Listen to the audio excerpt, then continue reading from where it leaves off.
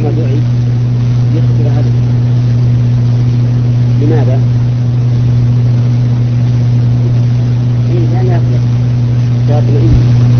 كذلك إذا أراد أن يخرج خارج البلد أنه ينبغي أن يخبره بوجه، لأن الأمور تحدث وربما تحدث أشياء تحتاج إلى علم الأخبار. نعم، فهذه الأشياء ينبغي أن الإنسان يلاحظها. عامة الناس الآن ما يلاحظون، تجد بعضهم كمساء يفضل يستأذن يستمع الأدب، يخرج من بر المحكمة يعلم. نعم، يدعى في وقت من العادة يذهب. كل هذا ما الذي ينبغي أن يخبر أهله بما خرج عن العادة من جهة.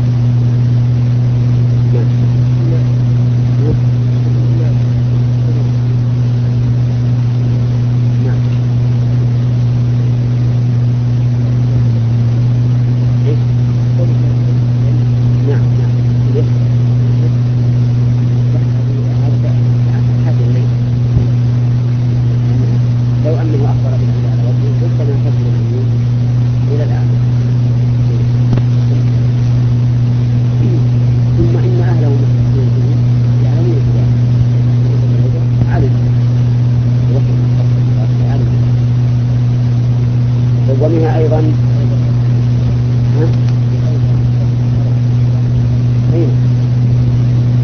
أيضا أن اتخاذ الأسباب لا ينافي التوحيد.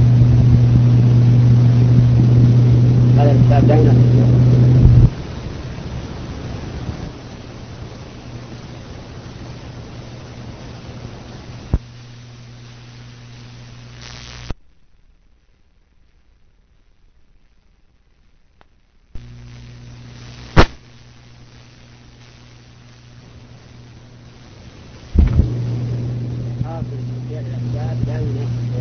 بل هو من تمام التوكل ومن تمام معرفة الإنسان بالله سبحانه وتعالى، حيث إن الإنسان يعلم أن الله تعالى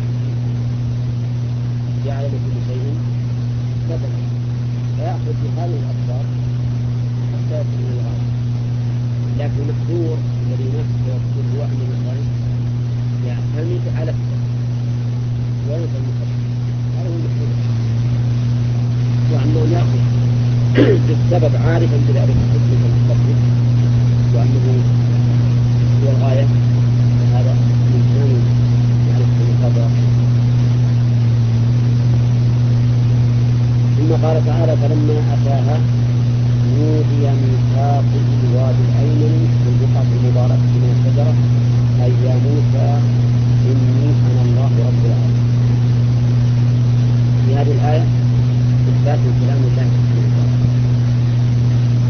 لأن نودي من هو الله، كقوله تعالى في آية موسى: إذ ناداه ربه في الوادي المقدس طوى. ومنها أن كلام الله تعالى بقوله، كقوله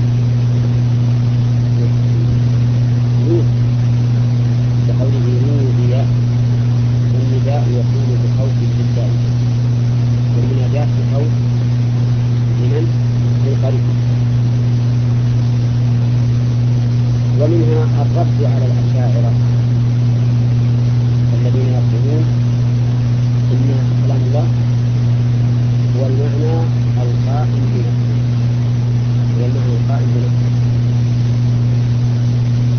ولا شك أن المعنى القائم بالنفس لا يكون مصدرا ولا يسمى كلام الله تعالى يسمى.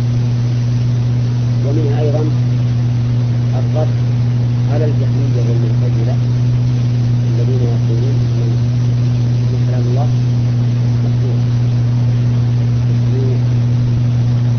ووجه ذلك أنه ثبت أن النداء من الله سبحانه وتعالى، والنداء قول بصوت مرتفع، والقول لا يحصل إلا بقائل، قول ما يحصل إلا بقائل، فيكون القول قول الله. وكل صفة مثله له فإنها غير مخلوقة، لأنها وصف لمن اتصف به، فإذا كانت وصفا للخالق فهي غير مخلوقة. فيكون في الآية رد على الطائفتين الأشعرية والمعتزلة. ومنها أيضا أن الأمثلة تكون مباركة بركة إضافية لا بركة مطلقة، وقوله في البقعة المباركة، ومن بركة هنا لمن يموت ذلك بأحد كما قال المؤلف. ومنها أيضا إثبات أن كلام الله سبحانه وتعالى بحرف من قوله أي يا موسى إني أنا الله رب العالمين. فإن يا موسى إني أنا الله رب العالمين جمل مكونة من شروط، فيكون في هذا رد على من الأشاعرة، لأن الأشاعرة يقول الكلام هو المعنى الفاعل. فأنا عندما أؤمن أن أتكلم مثلا بالصدق أو بالمؤمن يقول هذا المضمر هو الكلام، وما سمع فليس هو الكلام بل هو عبارة عن الكلام. ولا تكن إن هذا لا يمكن من كلام. قال النبي عليه الصلاة والسلام الله تعالى إنه من حدث فيه عن كتاب ما لم تعمل أو تتكلم، تبين أن الكلام غير حديث النفس. واضح؟ طيب. ومنها إثبات ربوبية الله سبحانه وتعالى بكل شيء، وقوله إني أنا الله رب العالمين ما يستطيع من هذا الشيء. طيب، ما الجمع بين هذه الآية وبين ما جاء في آيات كثيرة من تقليد الربوبية لبعض الأشخاص أو الأجسام؟ الجمع يقال أن الربوبية تنقسم إلى قسمين، عامة وخاصة، كما أن العبودية أيضا تنقسم إلى قسمين، عامة وخاصة. ومثل قوله تعالى إن عبادي ليس لك عليهم سلطان إلا من اتبعك من الغاوين. هذه من العامة ومن الخاصة.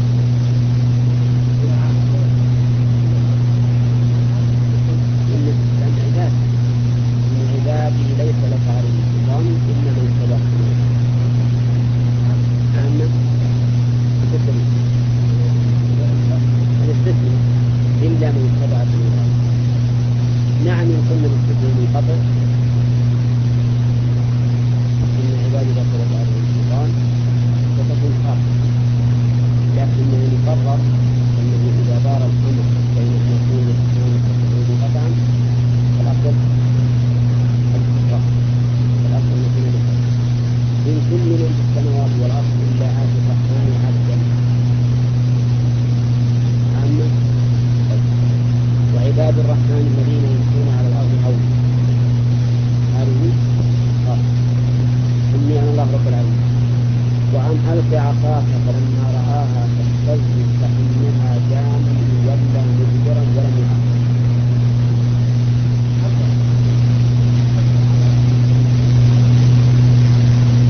إذا وهذا في كلمة في مقصد الشر.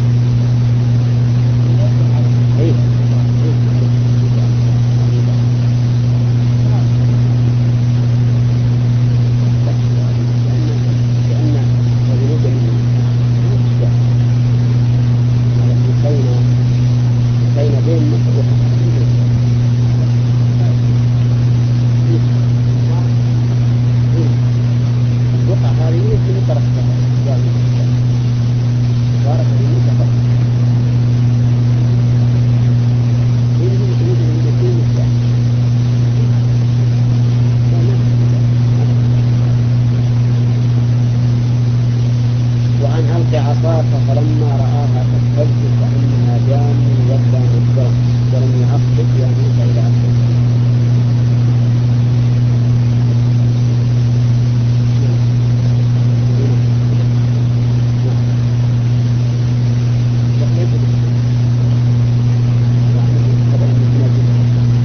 مثل الذين يذهبون إلى المباغات الشرع ويقولون الله سبحانه وتعالى إن الله تعالى أوحى إلى المسلمين وهو يكون مبارك إما من ذهب إليه والاضطراع فهو لا بأس لا في مسؤول ولا في جبل.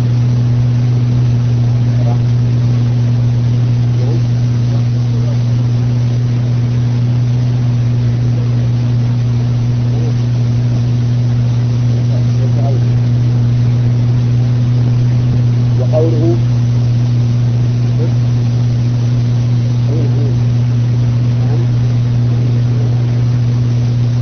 وهذا لا يكون مقصد ولا تجد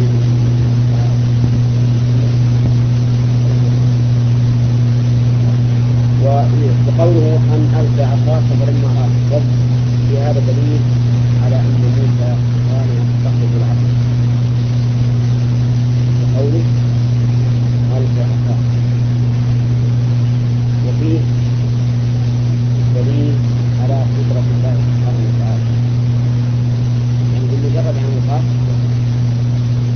صارت تهتز كأنها جان بمجرد الإلقاء وهذا دليل على القدرة الإلهية. وفيه دليل على حكمة الله سبحانه وتعالى أيضا حيث إن هذه الآية مناسبة لمن سيقابله موسى لأنه سيقابل من؟ السحرة وهذه الآية مناسبة تماما لهم لأنهم سوف يعجزون عن مقابلته كما حصل من السحرة آمنوا لما رأوا هذا الأمر الذي لا طاقة لهم به. ومنها أيضا أن هذه العصا صار لها حركة سريعة لأن الجان نوع من السياق التي عرفت بالحركة السريعة لأنها جان. ومنها أنه يجوز على الأنبياء ما يجوز على غيرهم من الخوف الكبير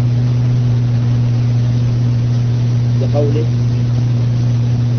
ولا مدبرا ولم يعقب مع أن موسى كما تعلمون كان من الرجال الأقوياء لكنه يعتريه ما يعتري غيره من الخوف وقد سبق أن خرج من المدينة خائفا وخافا. ومنها أيضا عناية الله تعالى به حيث ناداه وطمأنه بقوله أقبل ولا تخف ولم يقتصر على قوله لا تخف بل طلب منه الإقبال إليه أقبل ولا وهذا يدل على عناية الله به ومحبته له. ومنها أيضا أنه ينبغي للمسلم لغيره أن يذكر السبب في ذلك بقوله إنك من الآمنين لأنه لو قال لا تخف فإنه قد يزول عن الخوف لكنه لا يكون مطمئنا أمام الطمأنينة. فإذا قال إنك من الآمنين ازداد بذلك طمأنينة. ومنها أيضا أنه ينبغي ذكر النظراء أو الإشارة إليهم يكون ذلك أثبت للقلب بقوله إنك من الآمنين.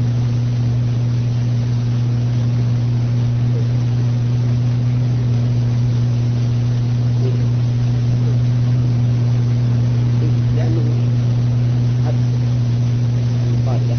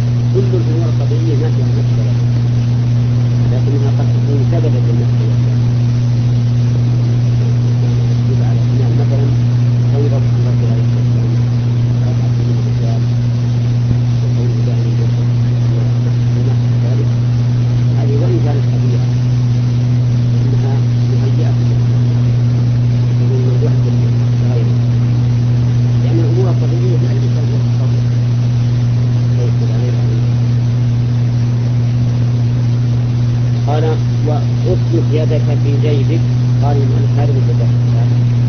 اسلك يدك، أدخل يدك اليمنى بمعنى الكف في جيبك. قوله اسلك يعني أدخل، من هو تلك المسبحة التي يدخل في درجات، سلك بمعنى الإدخال، ومعنى يسلك أدخل. وقوله يدك بمعنى الكف لا حاجة إلى هذا، لأنه قد يحصل من المرء أن هذا من باب التأمين، ولكنها ليس من باب التأمين، بل المراد باليد عند الإطلاق الكف.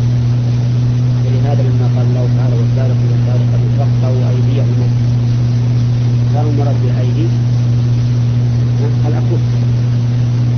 أما إذا أريد باليد غير الكف فإنها تقيد به، كما في قوله تعالى وأخرجوا وجوهكم وأيديكم إلى المرافق.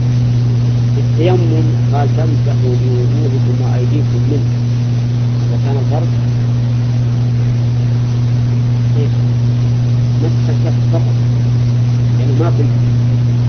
فاليد عند الإطلاق تكون بمعنى الكف فقط، بمعنى. وقولها اليمنى من نأخذ ما في الآية الكريمة هذا، ولهذا الأولى أن نجعلها مفهم كما أفهم الله سبحانه وتعالى. ولا يهمنا أن تكون يد اليمنى أو اليسرى، لأنهم بالنتيجة. قال في جيبك هو طوق القميص وأخذ. قوله هو طوق القميص هذا اللي يدخل معه الرأس، فالجيب هو الطوق الذي يدخل معه الرأس بالقميص. وقوله وأخذها تخرج، المؤلف قدر طلبا ليناسب الجواب، لأنه ليس مجرد الإدخال تخرج به بيضاء، بل إذا أخرجها خرجت بيضاء. لكن حقيقة أنه لا داعي إلى ذلك، لأنه لا مانع أن يكون تخرج جوابا لقوله اسلك. فإن الإدخال إذا قلت تخرج معناه لازم من ذلك أن يكون أخرج، والأصل عدم الحد. وعليه فتخرج هنا مجزومة جوابا للطلب في قوله اسلك، لأن جواب الطلب إذا حذفت منه الفاء صار مجزوما، وإن وجدت معه الفاء صار منصوبا بهم. قال ابن مالك وبعد فاء جواب نفي أو طلب نصبين أن وكسرها حسن النفي، يعني معناه أن تنصب بعد فاء التي وقعت جوابا لنفي أو طلب النفي. نعم. ولكن إذا سقطت الفاء فإنه يسلم بالفعل، ولكن يكون شرط جزم بعد نهي الأخرى إن قبل دون الخارج من الحكم. هنا بمعنى طلب أمر تخرج خلاف ما كانت عليه من الأدمة. الأدمة السمرة، يعني اللون الذي بين البياض والسواد يسمى أدمة. وكان موسى صلى الله عليه وسلم آدم، فأدخل يده خرجت بيضاء من غير سوء، أي من غير عيب، وأن العيب يسوء المرء، والبياض الذي يسوء المرء ما هو البرق، ولهذا قال المؤلف أي برق. وقول بيضاء محله من الأعراب حال من فاعل تخرج بيضاء من غير سوء. قال قال فأدخلها وأخرجها تضيء كدعاء الشمس شرق البصر. المبالغة يكفينا أن نقول ما قال الله سبحانه وتعالى بيضاء من غير الشمس، لأن ليس برصا بل بياضا لا يكره ولا يكره. وأما أن تكون تضيء فإن الله يقول تخرج مضيئة، لأن الإضاءة أبلغ من مجرد البياض، وأبلغ من مجرد البياض، وذلك أيضا أقوى بالآية.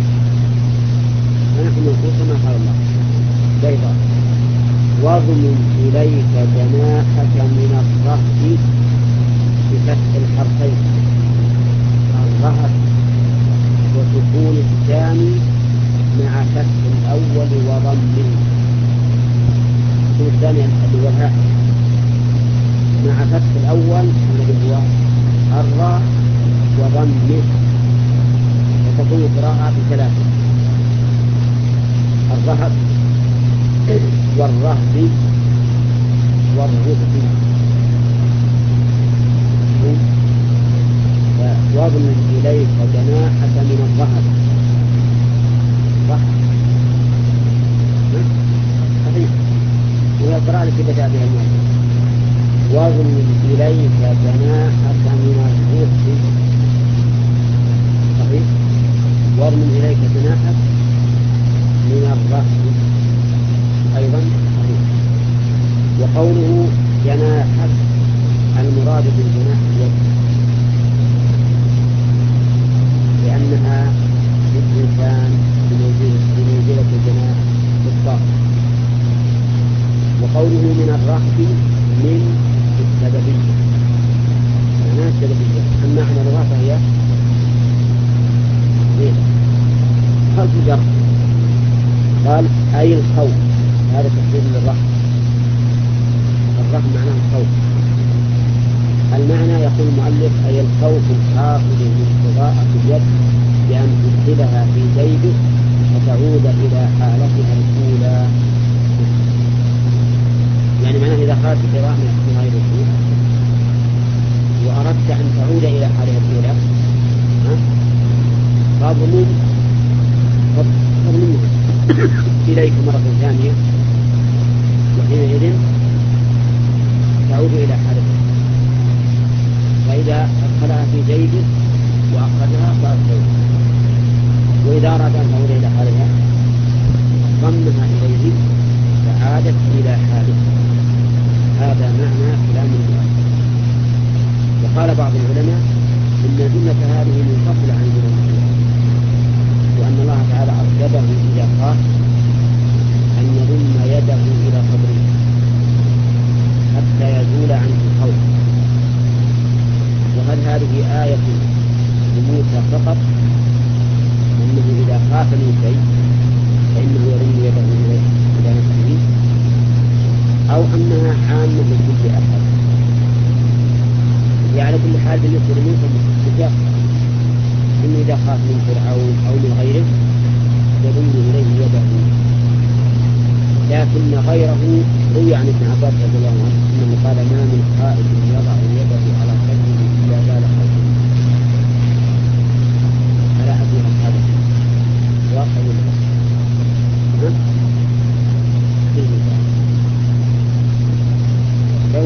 لو خوف القرآن ليه العاد من الواحد يحطه على قلبه مكتوب عن الناس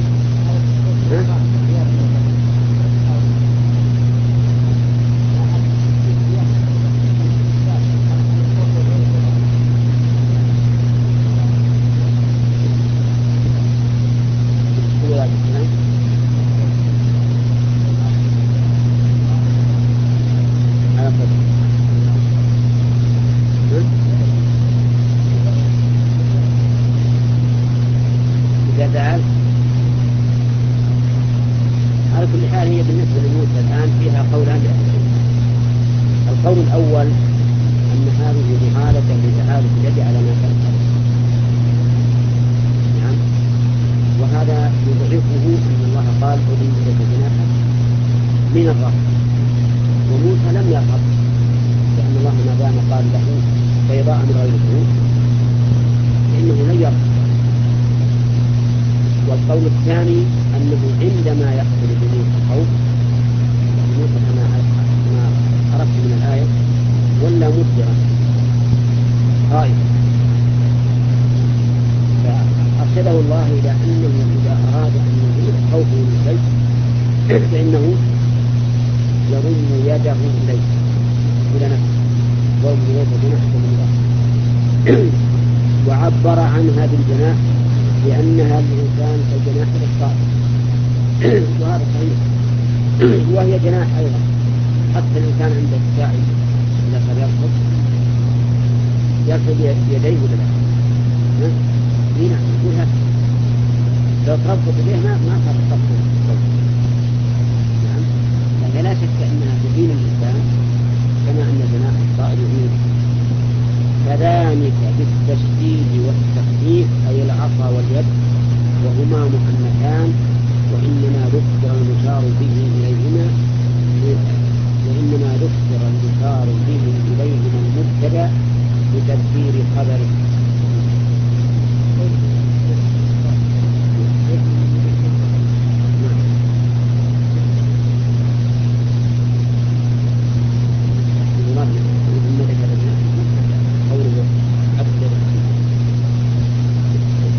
لأن اليدين كما تعرف واحدة جناح والأخرى فإذا أدخلها في يديه ضمه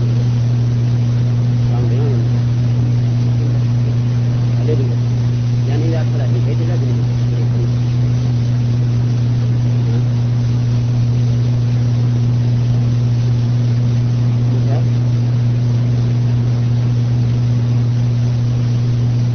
نقول الجناح يجيب في الطعام وجناح في الأصابع والأصابع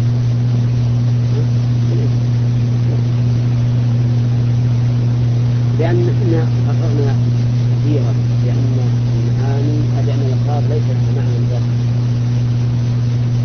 خلق معنى، وأن الذي يحدد المعنى فيها هو السياق والإضافة، فتكون بالإضافة إلى شيء له معنى وبالإضافة إلى شيء آخر له معنى آخر. وهذا هو الذي يمنع من القول بالنجاة سواء في اللغة العربية أو في القرآن. وقوله كذلك يقول بالتشديد والتخفيف كذلك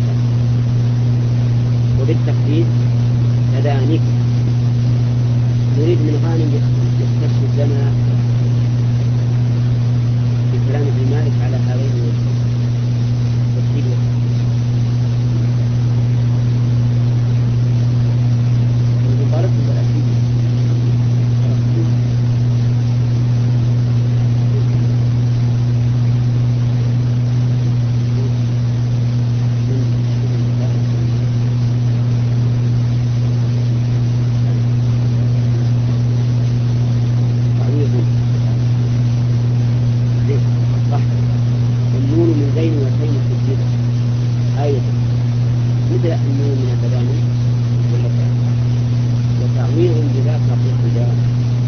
كذلك أي العصا واليد. العصا مؤنث ولا مذكر؟ العصا مذكر ولا مؤنث؟ قال هي عصاي أتوكأ عليه، ولم يقل هو عصاي أتوكأ عليه، بل قال هي عصاي أتوكأ عليه. طيب اليد مذكر ولا مؤنث؟ اليد مذكر أو مؤنث؟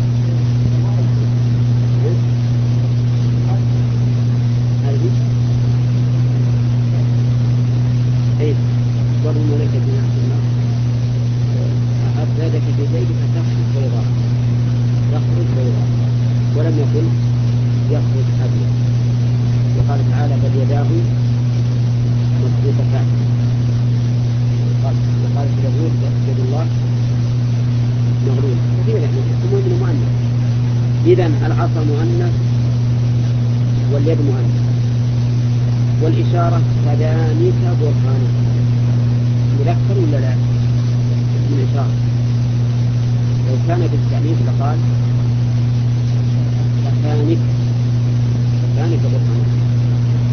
فلماذا جعله مذكرا؟ يقول المؤلف وإنما ذكر المشار به إليهما المبتدأ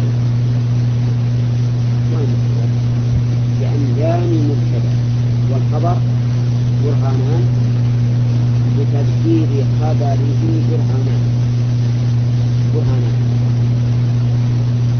برهانان مؤنث برهان مذكر ولا مؤنث؟ مذكر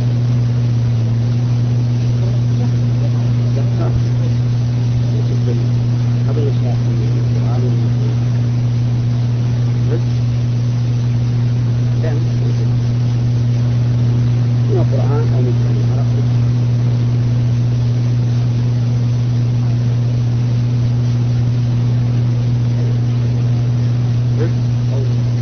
أكبر برهان لا غير هذا اللي قال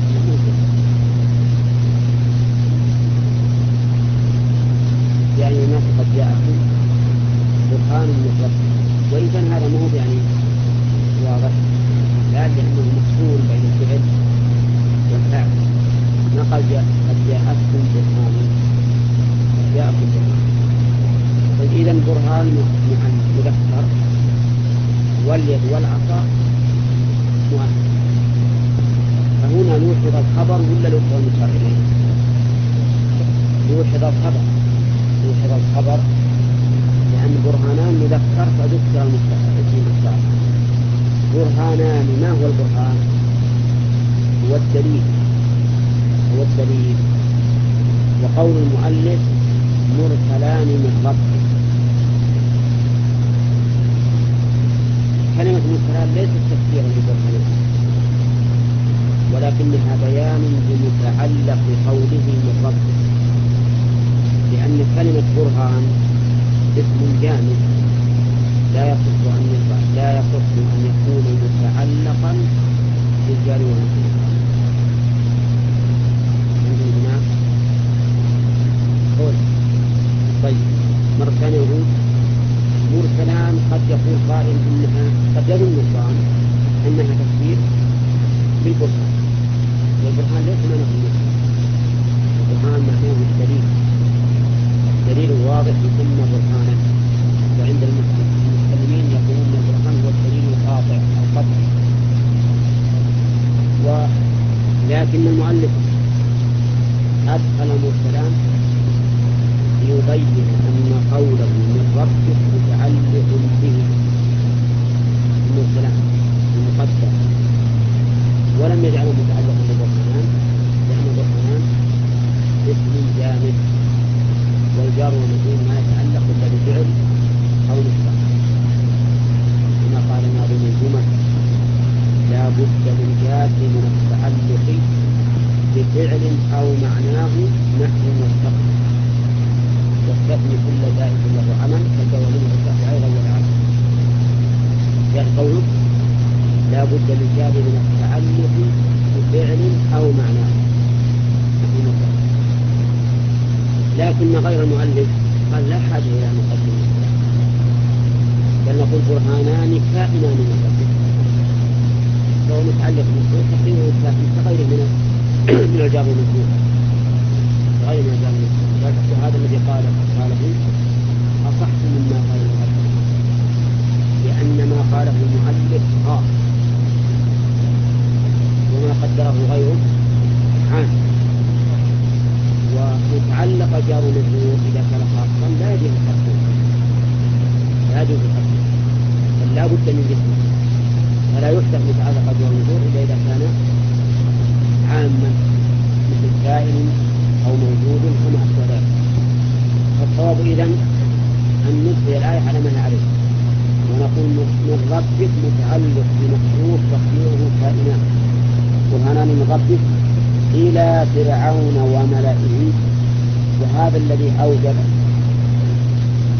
المؤلف أن يقدر مرسلان لأجل قوله إلى فرعون، ولكنه ليس بالصحيح.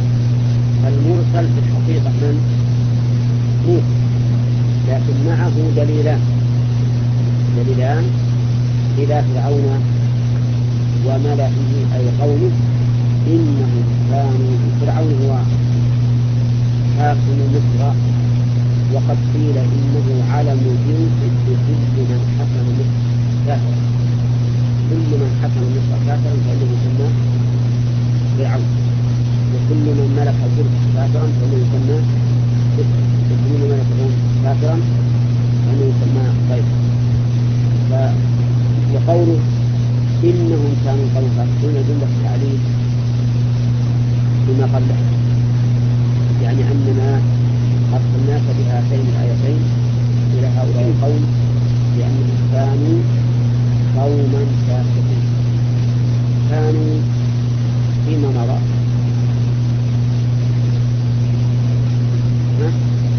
أو كانوا في علم الله،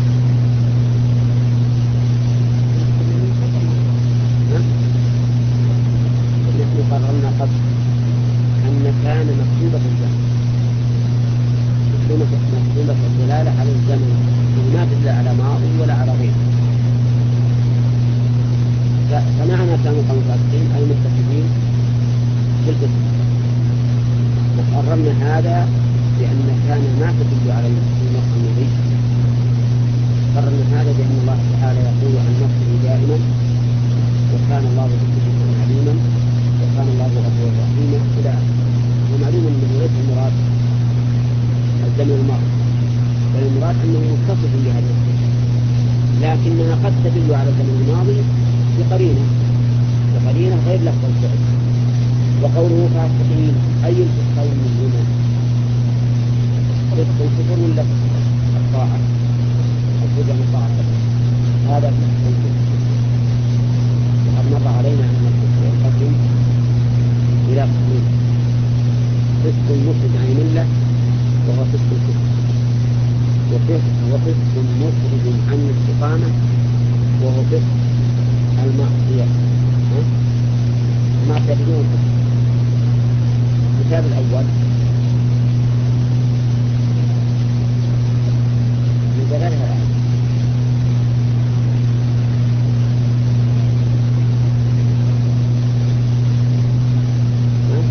يمكن دار الفاسقين، نعم يمكن، لكن في آيات أوضح يعني فيها تقسيم الأبد غيرها يقدم الأوضح.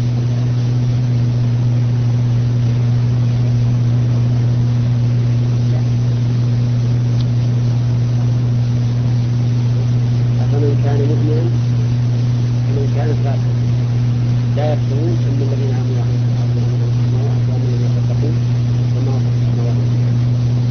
ومثال الفسق الذي لا يكفر الإيمان لأن الذين آمنوا جاءكم فاسق بنبأ فتبينوا أن تصيبوا قوما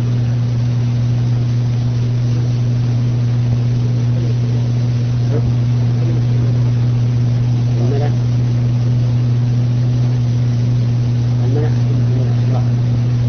والظاهر والله أعلم أنه كما أن الشيء يملأ المكان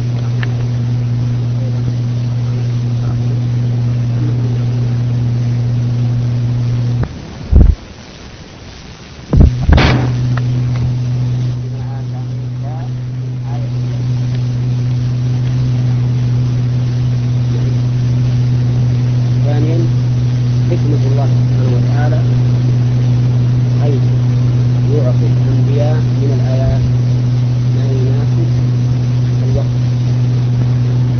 وحال المرسل إليه، لأن هذا من الحكمة أن تأتي الآيات مطابقة في الواقع. ومنها أيضا هذه الآية التي وصيها موسى وهي أنه يهدي بيده إلى ظن خلال ثلاث جيده اتجاه بيضاء من غير سوء. ومنها إرشاد الله تبارك وتعالى موسى إذا خاف من شيء أن يضم إليه يده حتى يطمئن ويسكن قلبه. وهل هذا خاص به أو عام؟ تقدم أنه يروى عن ابن عباس أن من خاف من شيء فليضع يده على قلبه، فعليه يكون عاما. والظاهر أنه خاص، الظاهر أنه خاص بموسى، لأن الإنسان قد يستعمل هذا الشيء ولا يدعو عنه شيء. ومنها إثبات أو تأييد الأنبياء بالآيات الدالة على صدقهم، تأييد الأنبياء بالآيات الدالة على صدقهم بقوله فذلك برهانان. ومنها أن الآيات التي تأتي بها الأنبياء حجج على قوله، لأن البرهان معناه الحجة والدليل. الآيات التي تأتي بها الرسل حجج على قولهم يلزمهم بالتفسير كذا. طيب، ومنها أنه ما من رسول يرسل إلا أوتي آية تدل على صدقه، لأنه لو لم يؤت بآية لو لم يؤت آية لكان للناس عذر في رد رسالته، يعني لو جاء واحد قال أنا رسول رب العالمين وعليكم من تفعل كذا وعليكم من تقول كذا، ما نقدر إلا يبين، والبينة هي الآيات. ومنها لطف الله تبارك وتعالى بعباده حيث يرسل إليهم الرسل لمصلحتهم لا لمصلحتهم، لأن الله يقول ومن كفر فإن الله غني عن العالمين، لكن لمصلحة الخلق يرسل إليهم الرسل. ومن فوائد الآية أن الرسالة تكون حيث يحتاج الناس إليها بالخروج عن طاعة الله، بقوله إنهم كانوا قوما فاسقين. ومنها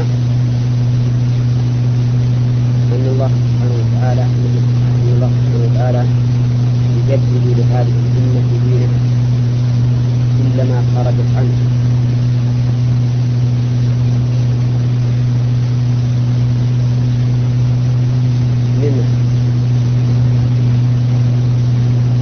يجدد لهذه الأمة دينها كلما خرجت عنه.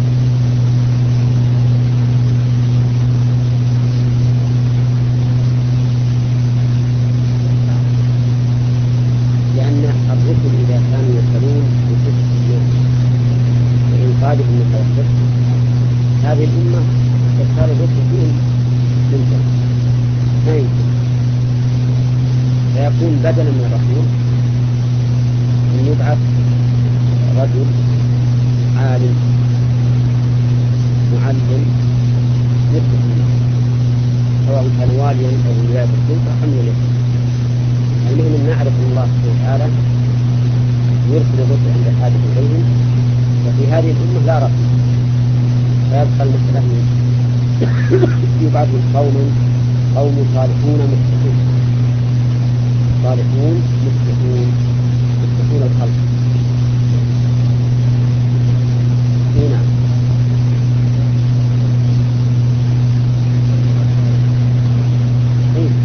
يستنبط من هذا. طيب. ومنها أيضا أن الغالب أن أتباع رؤساء الكفر هم الأطفال، لقولهم إلى فرعون وملئه، لأن الملأ الأطفال، وإن كانت تطلق على القوم كما ذكر في هذه الأخرى إلى فرعون وقومه إنهم كانوا قوما، لكن الغالب أن الملأ هم الأطفال، وهم الذين غالبا ما يأتون ويستكبرون عما جاءت به الرسل. أما الضعفاء والفقراء فإنهم يتبعونهم. نعم.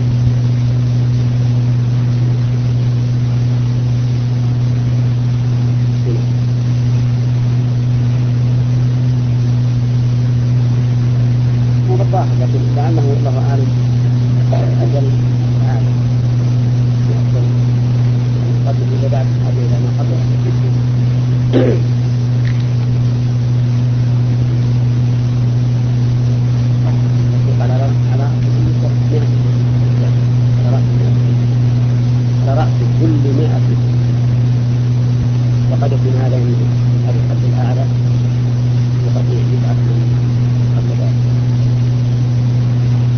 قال نبدأ بالدرس الجديد.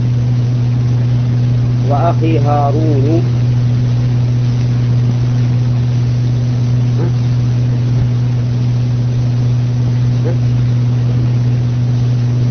فيها قراءة أذانك كذلك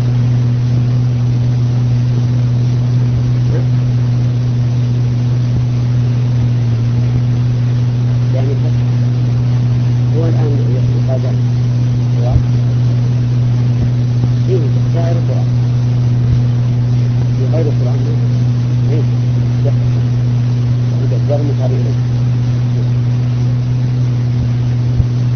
قال وأخي هارون هو أفصح مني لسانا فأرسله ما يريد أن يحدثني. أولا ما إعراب هذه الجملة؟ وأخي هارون هو أفصح مني لسانا. أخي